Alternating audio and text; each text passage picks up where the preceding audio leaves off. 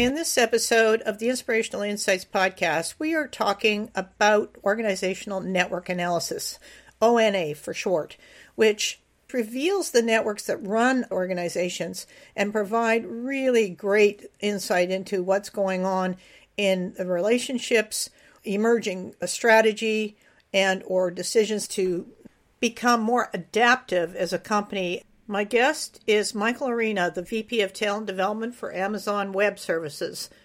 Michael delivered a keynote to the ONA Summit, which was provided for free to a global audience by orgmapper.org, Andras Vishak, and the incredible team behind the OrgMapper tool.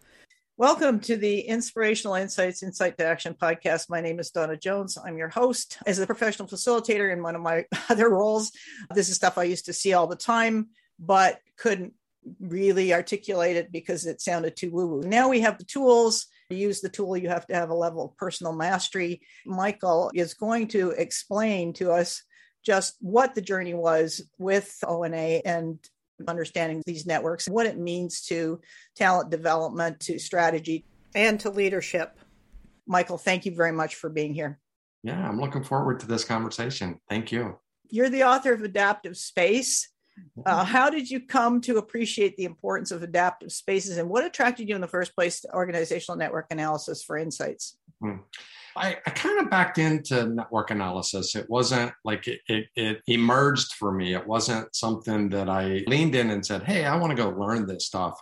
And it really did happen through Adaptive Space. I was interested, I would say, for about a decade of my career, going way back to my time at Bank of America.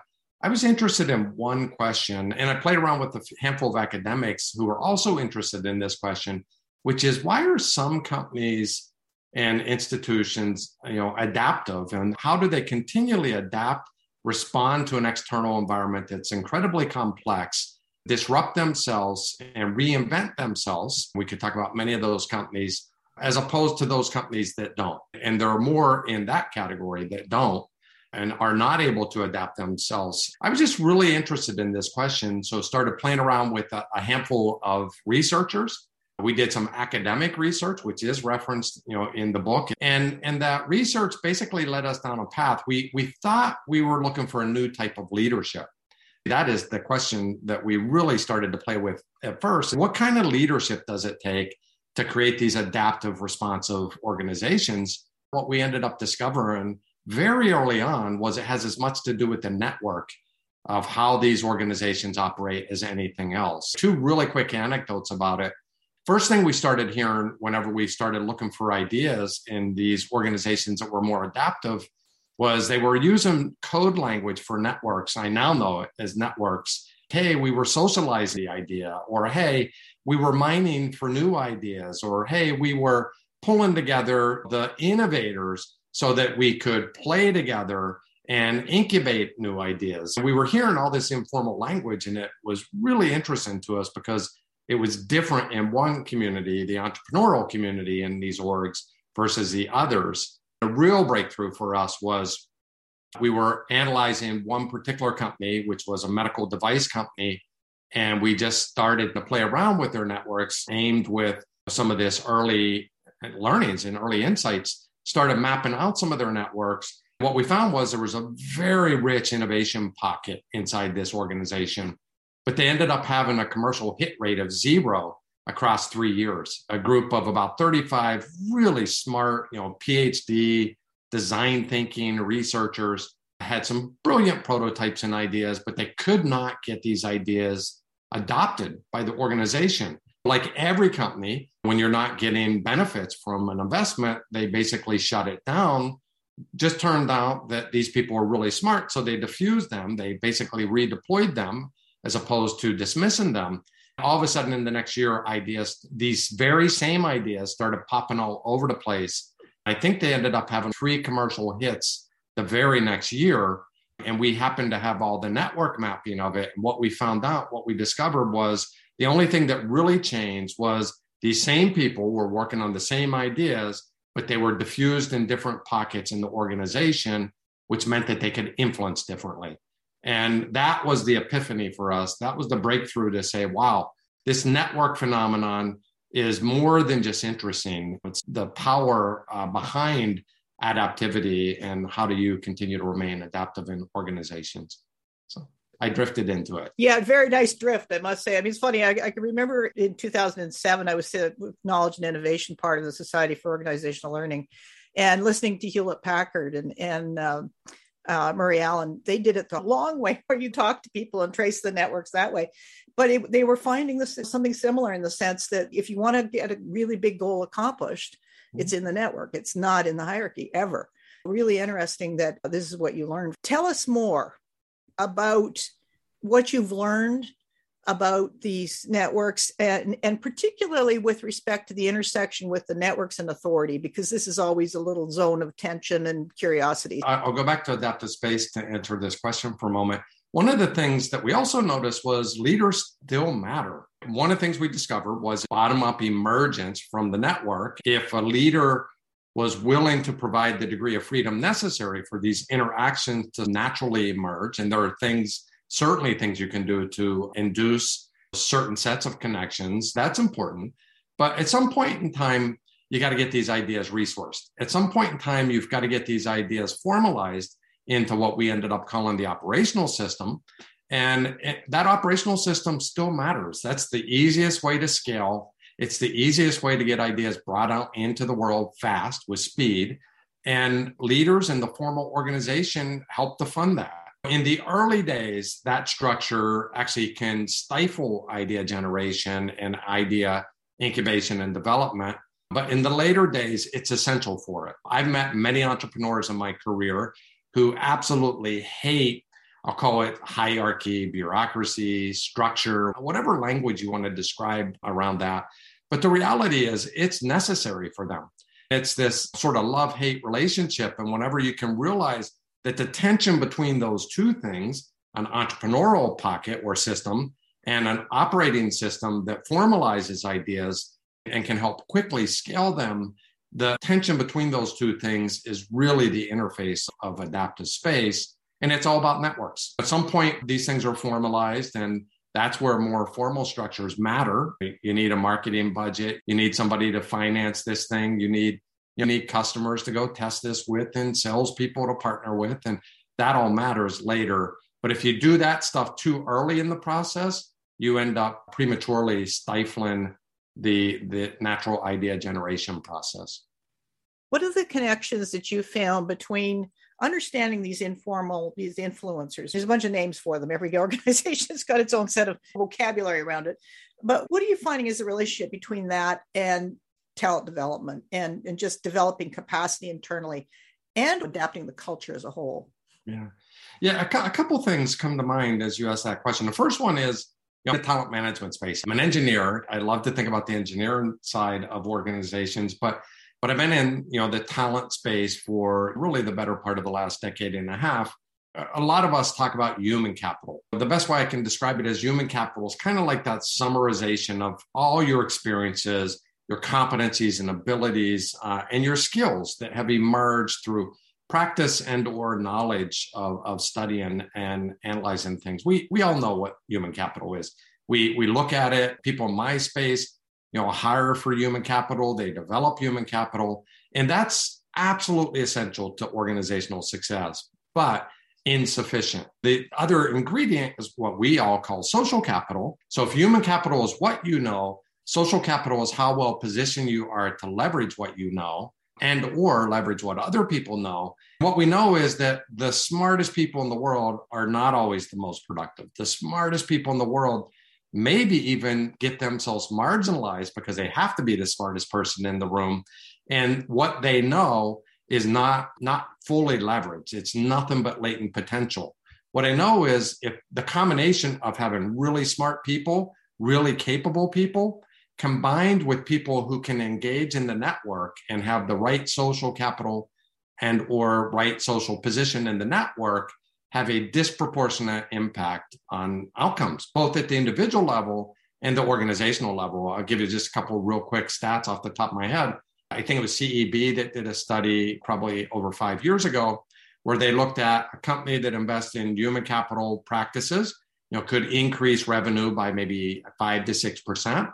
But a company that invests in both human capital and social capital simultaneously gets a multiplying effect of almost 2x of that, because they're positioning these people to leverage what they fully know. At the individual level, it pays as well. Ron Burt, who I've learned a ton from, who is a sociologist up at University of Chicago, did some pioneering studies that says, in essence, at the individual level, if you have great social capital, you could outperform other people in the control group by 35%.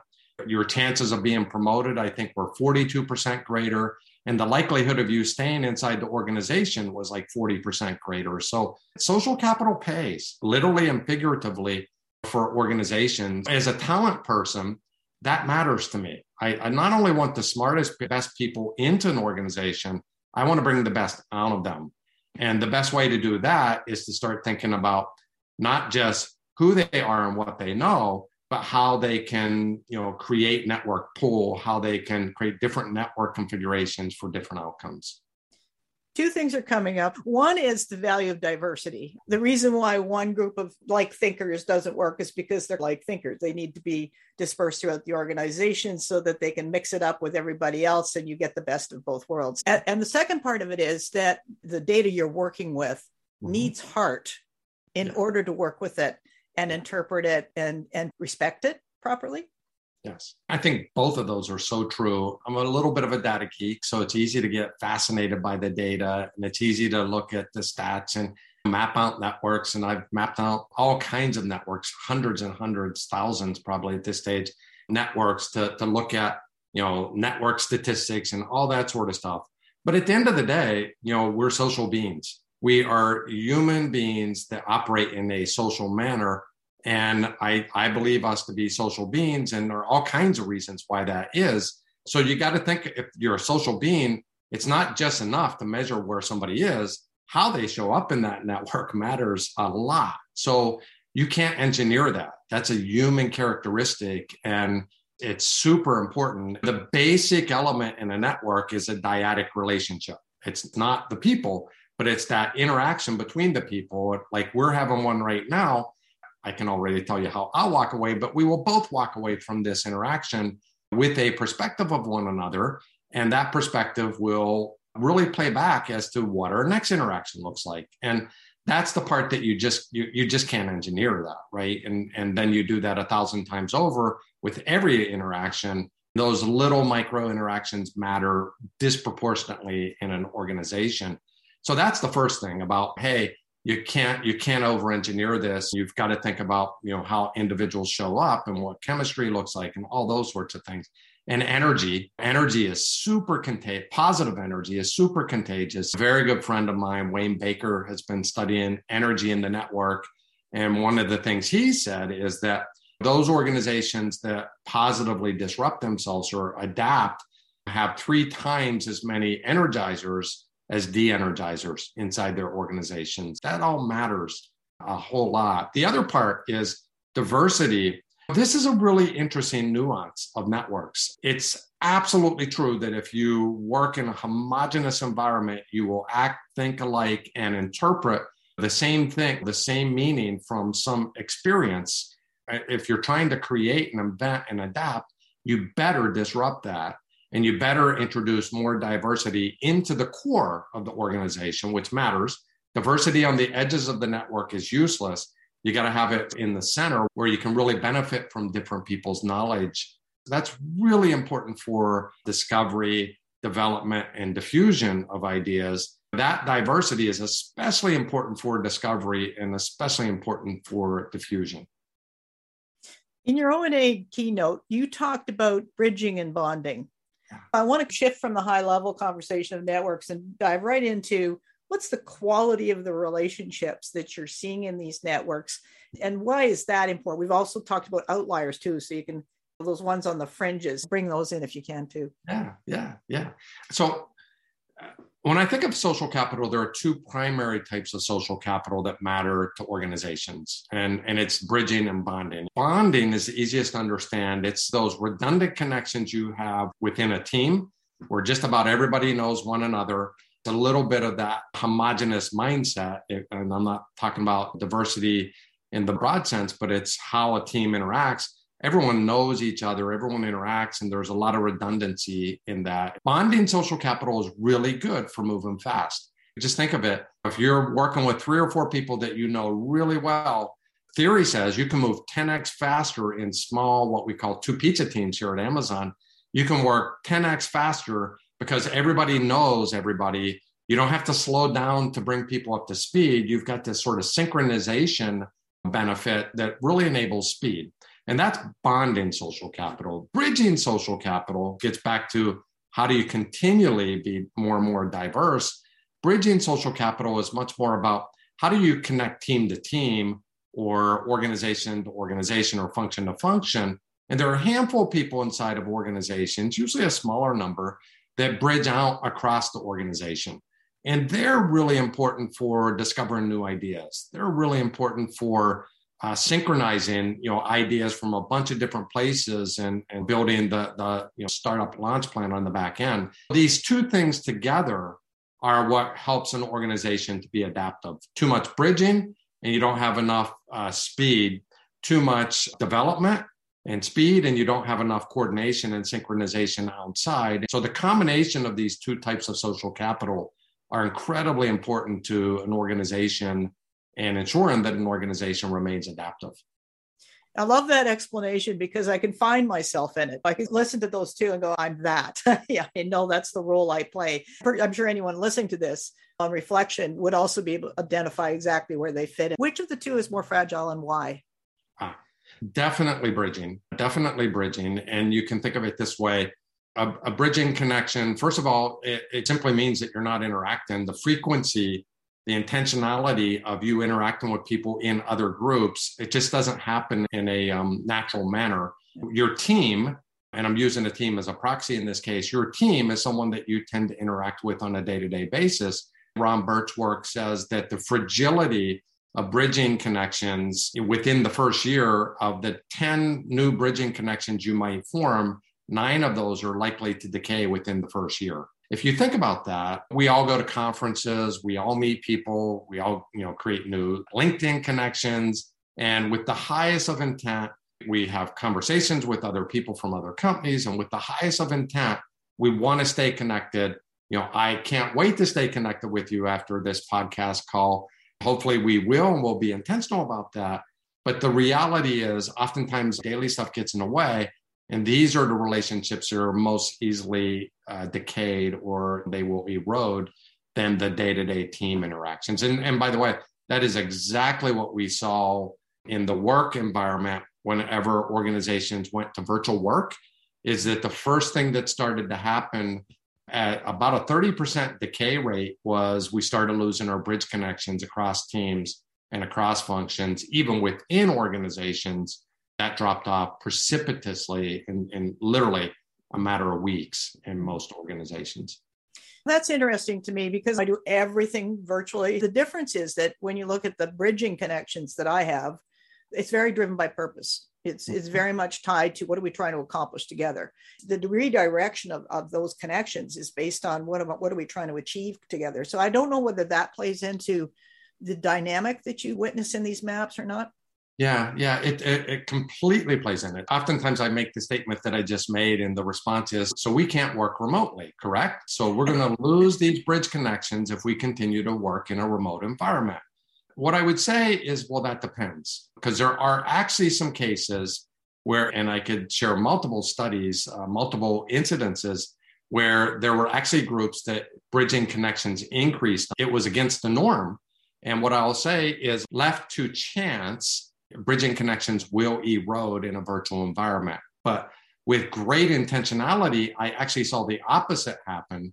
I actually saw some groups that created, structures and ongoing rigor and routines very intentionally, and actually bridging connections improved in those cases. But it takes more effort. And the moral of the story is it's going to take a lot more intentionality and a lot more effort. And that effort's even greater when that connection's forged virtually. One of the things we know about a multitude of studies that were conducted, one at University of Michigan, pre-COVID, pre-virtual work, is that You can establish social capital virtually. Face-to-face, in a face-to-face world, it takes somewhere between maybe 5 to 6 interactions before we begin to build up trust or not in our relationship. And you begin to know, okay, this is a person who I'm going to stay connected to.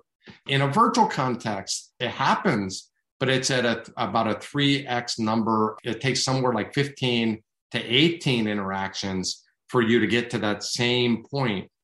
But what it means is much more repetition and much more intentionality, which also means that you need to not over collaborate. Another good friend, Rob Krauss, just wrote a book called Collaborative Overload. What Rob talks about is we're collaborating too much and with too little intention. What it means is if it takes 3 times the number of interactions for you to build trust and social capital up in a virtual context, that means you got to decrease the number of people you're investing in probably by a third, or take it to a third, just so you're not killing yourself. There's only so much time in a day, and you got to be much more deliberate about how you leverage, engage, and really build your network. My own experience is that when you've got a group like that, it's shared intentionality. Here's what we're all trying to achieve together. By nature, that's intense. There's a level up of intensity. There's also a level up of responsibility and commitment. So you can only manage a certain number of those before you're going to sizzle out. You just have to be extremely selective with where you put your energy. And if you don't, then you get spread too thinly and nothing really happens. Absolutely. Couldn't agree any more with everything you just said. Thanks. All right, let's go to adaptive hybrids. You mentioned that in the summit, and all of this leads up to that question. Listening to the different conversations from the International Facilities Management Association, from the Mosh Pit, and the conversations around return to work, and all of these questions ask us, what is an adaptive hybrid workplace? In one instance, the discussion was around it being the disruptor. My way of thinking is it's the innovator. This is the place where we get to really create adaptability. What do you mean by adaptive hybrid? First off, I am so fired up about where we are in the history of work. I think we will look back now in the last 20 months. I'm learning like everybody else, so I'm always really, really careful to state what I know and what I can ground in theory and evidence versus what's an opinion. I'll have some opinions here, but I've got a lot of research as well that I've drawn either a hypothesis or an opinion off of. But the reality is, I think we probably have fast forwarded the future of work a decade forward in the last 18 to 20 months. This genie doesn't go back in the bottle. People love the flexibility of working from home. And that flexibility is not going to go away because people will vote, and they will vote in a way that will be meaningful to them. We can't go back to the way things were. It just isn't going to happen. Now, that said, there's a very strong argument as to why where we were could be beneficial to things like innovation, serendipity, why it could be super important for things like influence. Sandy Pentland, who I studied under up at MIT Media Lab, would say that 80% of our ability to influence somebody is eyeball to eyeball, and he's got great research to demonstrate this. If that's the case, like, how do you influence in a virtual channel? And the answer is something that's a little more adaptive than just the straight hybrid.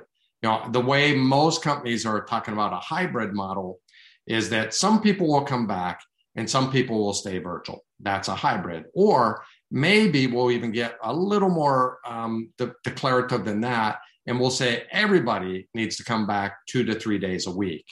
And I believe that there's some good logic behind that. I don't think it's precise enough in how human beings really need to interact and who they need to interact with. Let me just put it in context before I pivot to the adaptive hybrid. If you come back into the office, so there are benefits to being face-to-face. I think we would all agree with that. But if you come back into the office and your teammates aren't there, because you're there on 2 days of the week and they're there on the other 2 days or 2 different days or 3 different days of the week, or you're there and you want to build a bridging connection with another team, but the other team is not there on that particular day or those days. Now, all of a sudden, you don't get the benefit of the way networks naturally emerge. So this concept of an adaptive hybrid is really, how do we think about the stage of work that a team is doing at any given point in time? So rather than artificially saying, come back in the office 2-3 days a week, What if we say there are some times when a team needs to be in discovery mode? There are some times when a team's in build mode and execution mode. And there are some times where a team is trying to scale ideas and influence other teams. Each of those three different scenarios require different network configurations. So the adaptive hybrid is, well, what if you, when you're in build mode and you need to be working with your team, you choose some sort of recipe for when you're going to be together. We know that that helps to improve the depth of work. We know that wicked problems that are hard to solve can be collaborated on when three people are joined at a whiteboard, and you can really go deep on a problem. That's one adaptive, work pattern. But we also know that, like, at the very front end of a new product or a new project of some sort, interacting with a diverse group of people from a multitude of different teams to get new ideas and discover new things that you don't know requires bridging connections. And that might not require you to be there with your own team, but it may require you to be in, a summit of some sort with 10 different teams, or it might require you to come in and set up meetings with 3 or 4 different teams on it. What we're saying about an adaptive hybrid is first start with, what am I trying to solve for? What is the problem? What is my intentionality? Going back to the word we were talking about a few moments ago. Then think about, when do I come into the office and with whom? And then when can I stay virtual? I describe it as heads up and heads down work. Heads down work is actually super productive in a virtual world. If you're a software development engineer, or if you're an author and you're writing, heads down work is deep concentration work where you can do what you already know, and you're incredibly more productive by doing that in this like virtual world if you've removed distractions and can stay focused and don't have the shifting costs associated with the 3 meetings you need to go to. But that's a hindrance if you're in heads up zone, where you need to look out and see, what can I discover? Or you need to look out and say, who are the teams that I need to influence around my new idea? That requires a different set of motions. Thinking about that holistically is what we're now calling the adaptive hybrid, which means start with, what's my intention? Form always follows function for those of us who've been in the org design world. Start with what is the function, and then start to think about what is the social form necessary to best accomplish that function most readily. What I appreciate is that we've shifted from talking about the logistics, the decision-making focus being on, well, how do we make this happen? The mechanics, the logistics, to actually, why are we doing this? What is the guiding purpose for this, these kinds of conversations, in person or not in person? You've described a holistic perspective and a heads down perspective. That requires a certain skill set. So that means you've got to find or develop capacity internally to be able to make those kinds of shifts, or pick the people that naturally are visionary, naturally see the system. How do you see that evolving inside of a culture, an organization culture? This is a really interesting dilemma, because you're absolutely right. I could not agree anymore with everything you just said. I'm willing to guess what your bias is between bonding and bridging. You probably can guess what mine is by the nature of this conversation. We all have these biases, and it's hard to shift towards the other bias or multiple other biases. Where I've been focused, and I'm writing an article on this right now, is shifting the question. Ask different questions. I already shared one, like, what are we trying to accomplish? That's an intentionality question. Are we concerned about innovation right now? That requires a different mindset. Are we trying to increase productivity? That requires a different configuration and challenges people to think differently. Something I haven't even talked about, which is actually my greatest concern about this, hybrid working model, is, what are we trying to do with culture? How are we trying to learn? So what I've been working on a lot with leaders, and I think this is the role of leaders in this new environment. It doesn't have to be leaders, but this is where I've started, is challenging leaders to ask different questions of themselves and their teams. And don't presume that we can stay static in the way that we work, because our intentionality is shifting all the time. So ask different questions. And one of the ways that you get people who are predisposed to being heads down and saying, like, I love working at home because I can get 10x more done this way, is to shift their thinking by asking a new question. That's great. But when is it that you need to be learning something new? When is it that you hit up against some sort of boundary or some sort of blockage in trying to solve your problem, and you need to come back together and go 10x deeper into solving a wicked problem, which you can't do on your own? And I think great leaders are able to ask different questions to challenge people to think about different work configurations. The other thought that comes to mind is that this work requires being able to recognize that what's on the surface is just the symptom of what's going on underneath the surface. One word you've used a couple of times is depth, and it gives me great joy to hear that word, I must say, because there's been too much superficial level decision making where somebody sees something, jumps to conclusions, acts on it, and takes it down a path of difficult return. 100%. Knee-jerk reactions aren't going to, and this is where I'm really careful about my opinions, because none of us really know what the future work's going to look like, right? I can share some evidence, I can share some data, I can share some great early successes.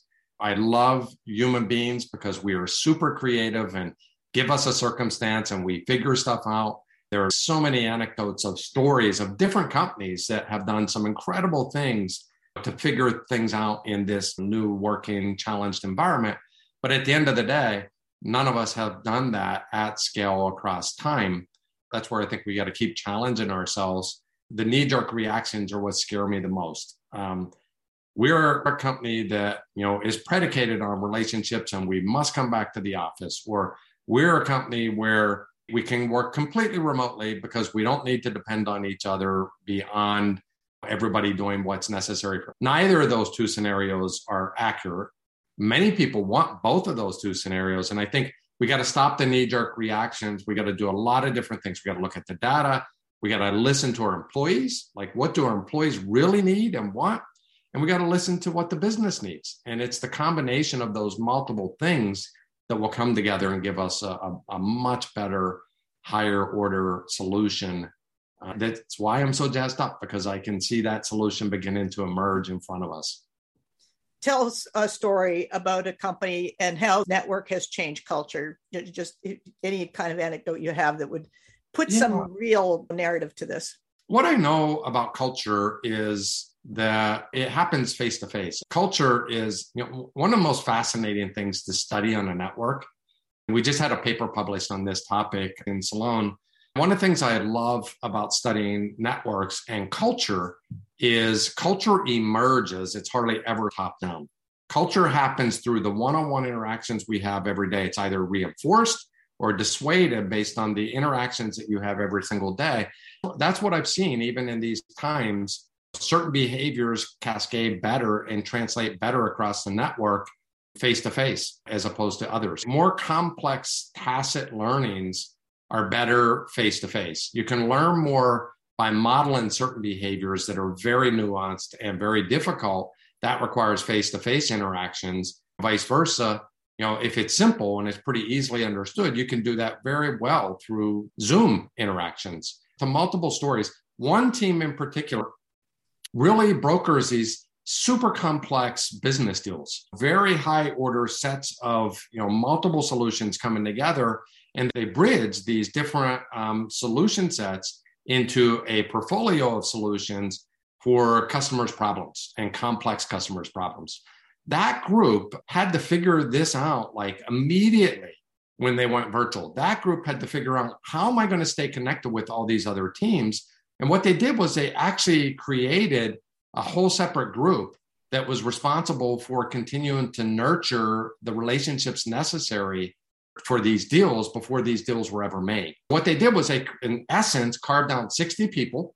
I'd love to say they were intentional and they read my research and they looked at all these studies. I don't think that was it at all. They just figured it out. They said, well, we're going to take 60 people. We're going to centralize them. They're going to be the deal makers, and they're going to continue to cultivate the relationships they need before we need them, so that whenever one of these deals emerges and you got days to construct something, a portfolio of solutions, they will be able to do that quickly because the relationships already exist. They actually increased bridging mechanisms as a result of that. That's an illustration or a story of a group that actually got better during these times because they got more deliberate and intentional. The other thought is that when we're talking about culture and we're talking about network analysis, the whole focus shifts from, in my world at least, from leaders who are relying on their insecurities and or authorities, depending on how entangled those two are and what the status of that is, to leaders that are much more centered in trust, much more centered in learning. Learning is a really prime directive, if I put it in Star Trek terms. If we look at adaptive hybrids and we look at companies that say yes or dip their toe in and go, no, I like the old stuff better, which ones do you think are going to emerge as forces in the market? And what kind of leadership will stand at the top? What will the role of these networks have in this? Yeah. Two really great questions. There's something to be said that organizations that can oscillate back and forth between brokerage and closure or brokerage and bonding are more productive in the long haul. There's some good research that suggests that is really what Adaptive Space is predicated on. There's good academic research that says cultural lock-in is more dangerous than structural lock-in. The easiest demise of an organization is to become super insular at the team level and certainly at the organizational level, and become locked in culturally to a set of beliefs, and the world changes around it and it can't adjust. That is far more detrimental. We all like to talk about hierarchy and structure and bureaucracy. Those things are really potentially dangerous for sure, but cultural lock-in may even be more dangerous. This concept of oscillating back and forth so that you're constantly learning and constantly trying new things, but also being locked into small groups so you can execute and deliver really matters. So that's the broad question of why I think oscillation back and forth between these two in an organization is essential to innovation and adaptation. On the other side, what kind of leadership will form? It is certainly true that employees have figured out how to do some incredible things in some crazy, chaotic times. In most cases, we've actually seen productivity improve. Not everywhere. There's starting to be a little bit of a fatigue factor and drop off more recently.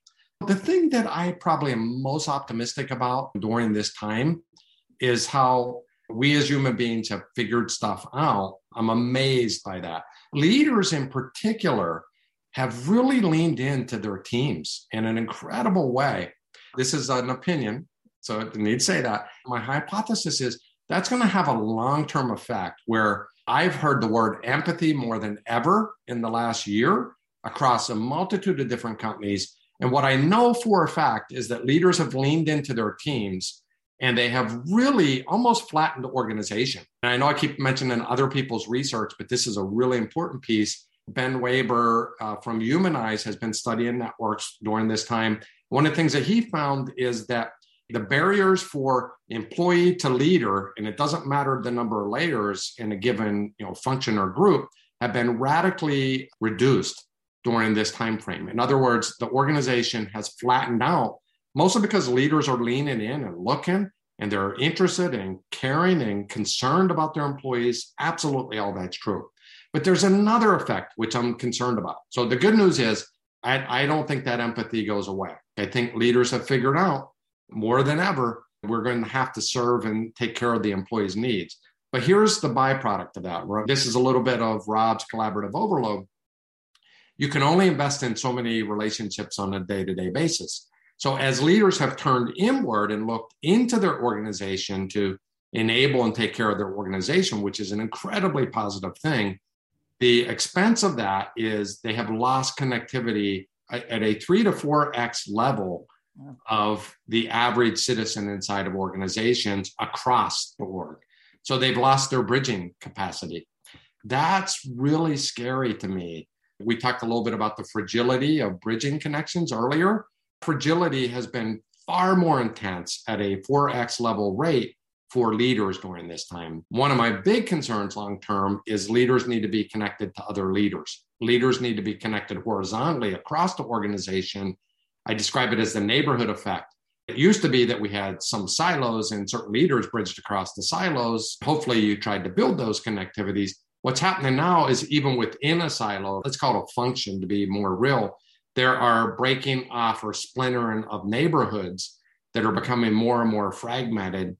That's concerning to me because there's a tax on leaders as they lean in to support their teams. We as organizational scientists need to think about how do we regenerate those bridge connections for leaders immediately or we will fragment more and more as neighborhoods. Wow. The consciousness that goes with that, the awareness, the capacity to flex the perspective is at high level. That's my conclusion. It is. I couldn't agree anymore with that.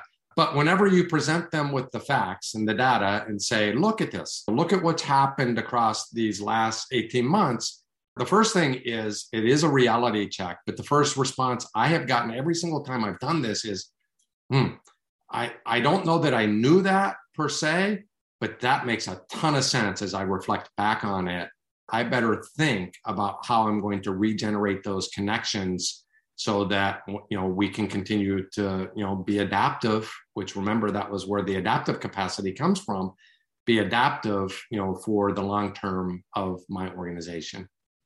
Michael, thank you very much. How delightful it is to chat about this. I could go on for another hour easily, but I think we've given enough to listeners, at least in this episode, to give food for thought on not just doing the snap judgment. We're not on hypnotic state anymore.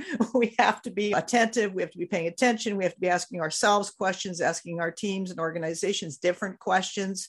I think it's an extremely exciting time. Thank you very much for your generosity to show up today and just riff and have a good time.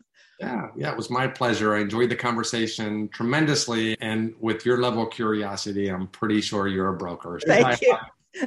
I feel it's wonderful to have a new identity at this point. There we go. Yeah, thanks, Michael. Thank you. There's a couple of other episodes you can listen to on this podcast that develop a greater understanding of the power of these tools for understanding what's going on in your organization. The conversation with Maya Townsend and the episode with Andras Vishak from OrgMapper describes why I got intrigued, because Andras's father was a physicist. It was his father's work studying the behavior of pigeons that really intrigued me, because we can learn a lot from nature's natural design for efficiency and beyond sustainability on the long run, particularly with complex issues. Thank you for joining me. If you'd like to explore how to work with this tool in your organization, you can reach out to me or you can contact orgmapper.org. You'll also find case studies there that give you a greater insight into the application of and the value of thinking deeper. If you like this episode or the podcast as a whole, please give us a review on iTunes. Connect to me on LinkedIn at DAWNAH Jones, or reach out to me on Twitter, which is EP DAWNA_Jones, and connect me on LinkedIn. It's going to be an interesting year ahead.